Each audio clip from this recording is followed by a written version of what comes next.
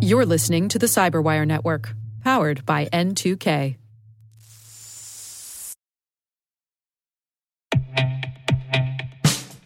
And now, a message from Cyberbit. Mastering cybersecurity is like mastering a sport. You build muscle memory through rigorous practice, then you train as a team to foster cohesion while operating under pressure. Like athletes, cybersecurity professionals thrive on hands-on simulation. But traditional courses, certifications, and open-source labs won't build you a winning team.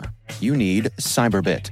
Cyberbit offers a hyper-realistic simulation environment for your SOC, IR, and C-suite to refine your skills, all using the market-leading SIMs, EDRs, firewalls, and WAFs they use every day. Cyberbit is offering Cyberwire listeners a free live-fire exercise. Sign up your team now at cyberbit.com/cyberwire.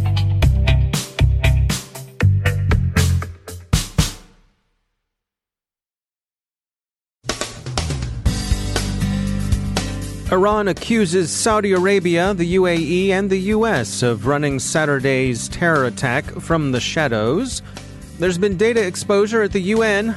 The Kodi platforms exploited for cryptojacking.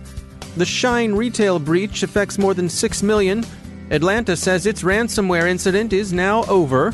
The FBI warns of payroll phishing. A U.S. strategy for quantum technology is offered. We've got a look at sports and cybersecurity. And has the Riemann hypothesis been proved?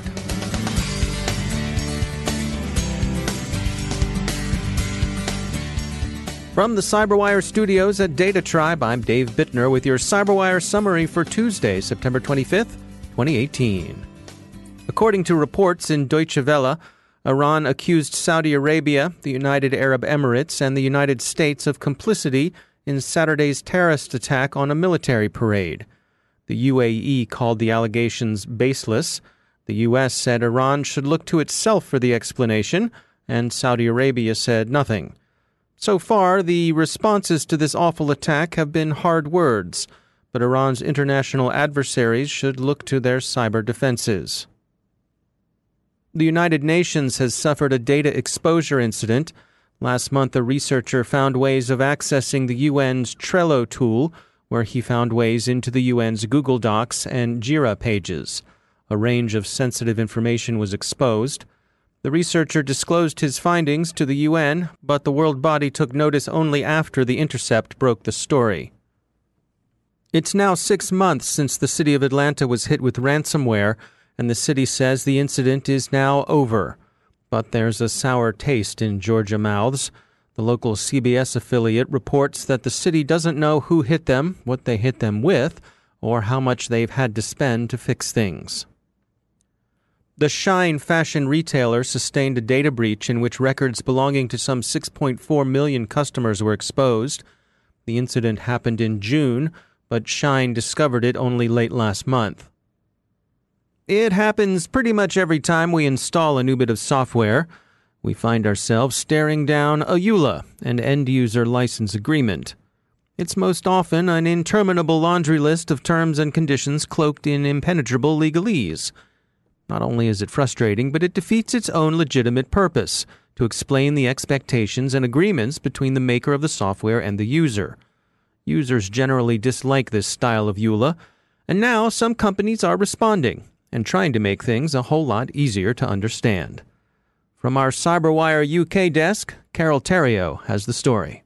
Security professionals keep reminding us to read the terms and conditions before we sign up for an app or an online service or even on a website. They tell us this because this is where companies have to disclose how they plan to manage your privacy. This is where you find out what the information they're going to take from you, how they might track you, or whether they send information to third parties. The problem is that many of these agreements are confusing. To most of us, it can seem like just a bunch of legal mumbo-jumbo.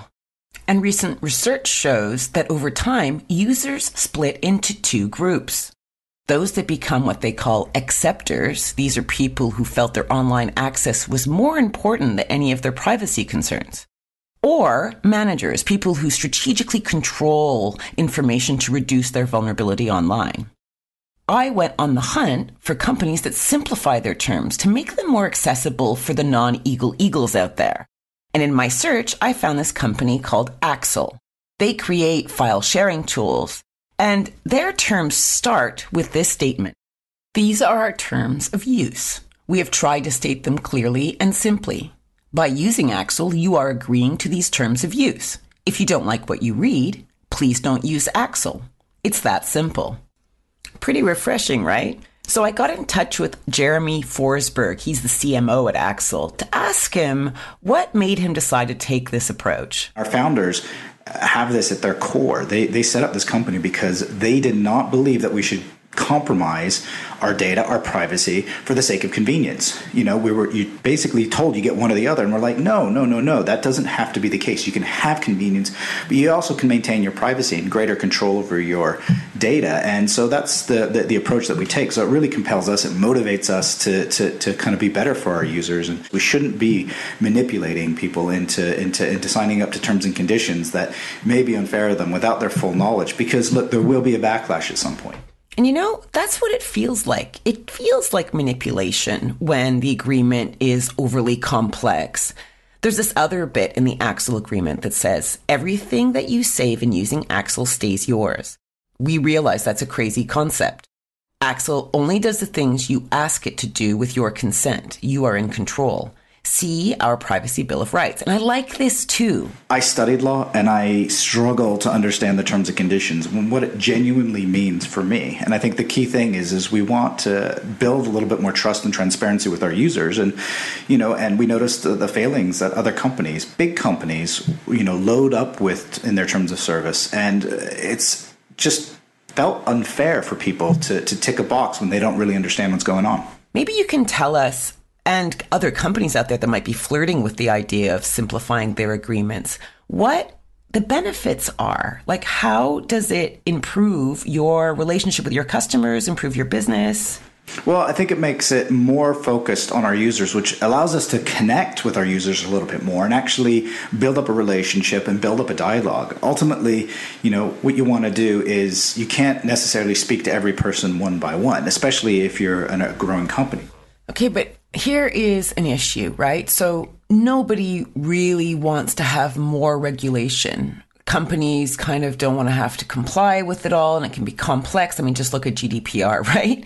So if we think about how do individuals, users fight back? If we go back to that idea of acceptors and managers, how do we make people shift over from acceptors to managers? If they need to use a platform for some reason, they're just going to have to weight that up with their data and what they feel like they're compromising. A lot of the big social platforms and search platforms are asking a lot of people. They're asking people to give up a lot, and people don't realize it. And that really frustrates me. That it really frustrates me that people are being asked to compromise so much about their identities, their digital identities, without really understanding. I like what Jeremy is saying there. Maybe we just need to reprioritize our interests, and we need to think carefully about the services we sign up for. Instead of accepting tracking and data collection willy-nilly, we should make the time to review the privacy policy. And if we don't understand what the words mean or find the policy, a bit creepy, shouldn't we exercise our right to say no way? Tell you what, my privacy boots are certainly made for walking. It's not just a legal or a moral decision, it's a business decision. This was Carol Theriault for the Cyberwire. And of course, you can hear more of Carol Theriault on the Smashing Security podcast along with her co-host, Graham Cluley. The U.S. FBI has issued a warning that criminals are actively phishing for payroll login credentials. These are the sorts of accounts organizations use to enable their employees to check when and how much they've been paid. They also often enable employees to change direct deposit accounts or request prepaid debit cards. Those last two possibilities are the ones that criminals find attractive, since they give them a way to loot bank accounts. There are two general lessons to be drawn from this trend in online crime. First, criminals are moving to the cloud just as enterprises are. Compromising this sort of payroll service usually doesn't involve any intrusion into an organization's networks, still less the compromise of any endpoints. If an employee gives up his or her credentials, the crooks will cheerfully precipitate cash from the cloud. Second, organizations teach by the way they communicate. If your organization is in the habit of sending employees emails with links to click, if this is the way you handle communication about accounts and credentials, you're teaching your employees some dangerous security habits. The U.S. has announced a national strategy for quantum information science. Major companies meeting at the White House to discuss the strategy include J.P. Morgan Chase, IBM, Honeywell, Lockheed Martin, Goldman Sachs, AT&T, Intel, Northrop Grumman, and Google. The strategy includes, but isn't confined to, quantum computing and its implications for cryptography and security generally. It extends to most aspects of information technology and, according to some reports, to the prospect of advancing work on materials by design. Something about quantum theory has long troubled our physics desk. You've heard of Schrödinger's cat, the unobserved cat in the closed box that's neither alive nor dead until somebody looks in. That's always struck our experts as a gratuitously cruel thought experiment. They prefer Schrödinger's dog. The dog is unobserved, neither standing cheekily on top of the dining room table nor staying dutifully on the floor. Consider the dog to be in a state of quantum superimposition until Mom walks in, sees what's up, and vigorously collapses his wave packet for him. That's better, right? Anyway, we've always been a BYOD shop. That's bring your own dog here at the Cyberwire. Security firm Panarays has taken a look at American professional football to see which National Football League teams have the most secure websites.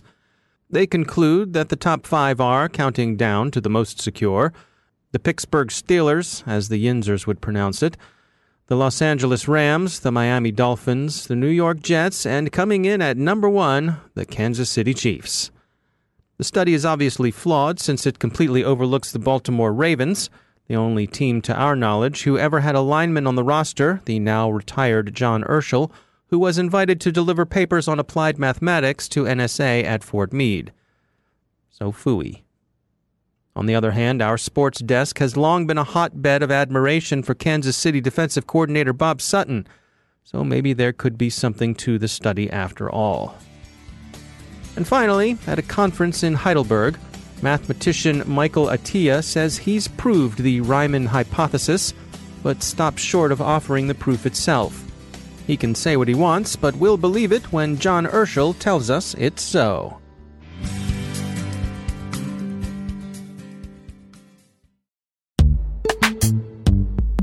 Every day, your IAM tech debt grows. Your multi-generational services struggle to work together. Building an identity fabric can fix this. It makes all your identity tooling stronger and allows you to connect any app to any service you want to use, with zero coding, zero maintenance, and zero app downtime. Strata's identity orchestration platform separates the identity logic from your applications, so you can optimize existing IAM tools and manage them in a single control plane. Now, every vendor, standard, and architecture work together. In short, building your identity fabric means you can secure your non-standard apps, keep your complex access policies, retire outdated IDPs, and modernize in record time. So build your fabric with Strata Identity and get rid of tech debt for good. Visit strata.io/cyberwire, share your identity priorities, and receive a pair of AirPods Pro. Offer valid for organizations over 5,000 employees. Connect today at strata.io/cyberwire.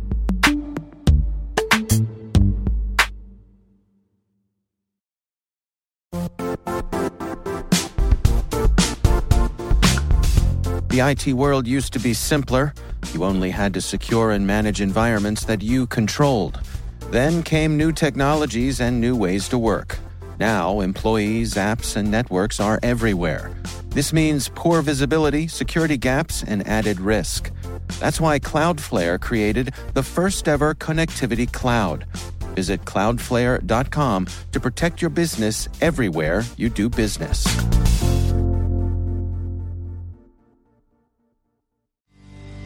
And joining me once again is Johannes Ulrich. He's from the SANS Institute. He's also the host of the ISC Stormcast podcast. Johannes, welcome back. We wanted to touch today about hurricane and disaster-related scams. We recently had Hurricane Florence came at the east coast of the U.S., and with that comes people who are trying to profit off of that. What can you share with us? Yeah, thanks for having me. So with these hurricanes, it's sort of an annual reminder, really, that whenever there is a large disaster that, of course, gets people interested, makes the news, and also makes people want to help, that there are people that take advantage of it. And what we have seen in the past is, for example, fake charities that are all of a sudden springing up and that register host names or web addresses that are then being used to advertise their services. Also, a lot of lawyers lately that sort of jump in and essentially do ambulance chasing, I guess it's called, trying to get cases lined up. So really, it's more a matter of be aware. Don't necessarily trust anybody that you haven't done business with before, whether that's a charity, whether that's a lawyer, whether that's a contractor. Yeah, we saw a couple of stories come by. One of was the scammers were actually going door to door, telling people that they had to evacuate, and the notion was that they were basically casing the joints to see who was home, who was planning on staying, who was planning on going, so they could come back later and presumably rob the place. Yeah, and that's another sort of issue. So the cyber component of this is if you, for example, advertise on Facebook or such that you evacuated, this may be used by criminals then to target your residence for burglary. Yeah, and of course the phishing campaigns come through with the targeted attacks. We saw another one that people were saying that they were trying to gather information by saying, in order to be eligible for disaster relief funds after the fact, we need all of your personal information now. Yes, and that's actually something I saw last year when Hurricane moved through Jacksonville, where I live. A couple of my neighbors, a couple of months later, got letters from FEMA telling them that they applied for disaster assistance, and essentially without them ever doing so. So essentially what's happening is that people use stolen data they either got via targeted phishing emails like this or from other breaches to apply for disaster relief. And then, of course, the money is actually paid pretty quickly, but then later FEMA or whoever paid the money comes back to actually verify the information. And at that point, of course, they're now contacting the victim of the scam whose information got stolen. Yeah, and I think it's also an important point that, for those of us who are in the business, we're tuned to recognize these things, but I think it's important to reach out to other family members, particularly if you have elderly family members who may be more susceptible to these. Yes, that's very important because people are under distress when they're receiving these emails. They worry about evacuating, and they're necessarily not verifying all of these emails and these messages they're getting very carefully. Yeah. All right. Well, it's certainly a cautionary tale. Johannes Ulrich, thanks for joining us. Thank you.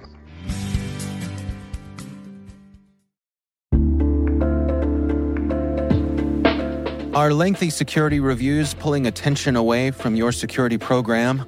With the largest network of trust centers, Vanta can help you streamline security reviews to win customer trust, save time, and close deals fast. Proactively demonstrate security by showcasing key resources like your SOC 2 or ISO 27001 and provide real-time evidence for passing controls. And when a security questionnaire is required, Vanta takes the first pass for you. Visit vanta.com/cyber to take a self-serve tour. That's vanta.com/cyber.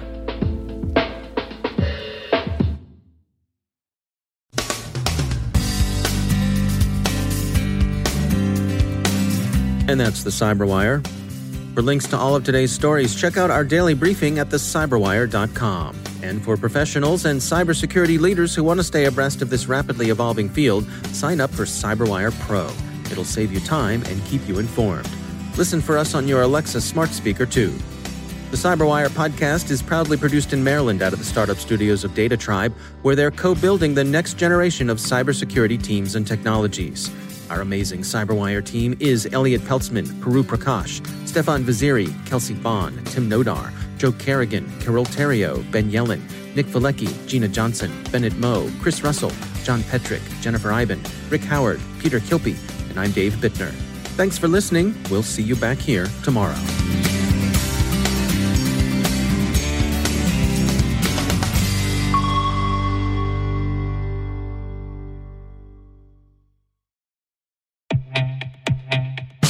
And now, a word from our sponsor, SpyCloud, the leader in operationalizing cybercrime analytics. Traditional threat intelligence is a thing of the past. Cyber criminals are stealing vast amounts of credentials, session cookies, and financial data every day, and it's hard to keep up. SpyCloud is the trusted partner businesses turn to fully understand their darknet exposure risk and neutralize threats before it's too late. SpyCloud alerts your organization as soon as an employee or customer's data appears on the dark net, so you can act faster than bad actors to prevent cyber attacks like ransomware, session hijacking, account takeover, and online fraud. With insights from the industry's largest repository of recaptured data, protect the digital identities and systems most important to your business. Get your free corporate darknet exposure report at spycloud.com/cyberwire and see what information criminals have in their hands today. That's spycloud.com/cyberwire.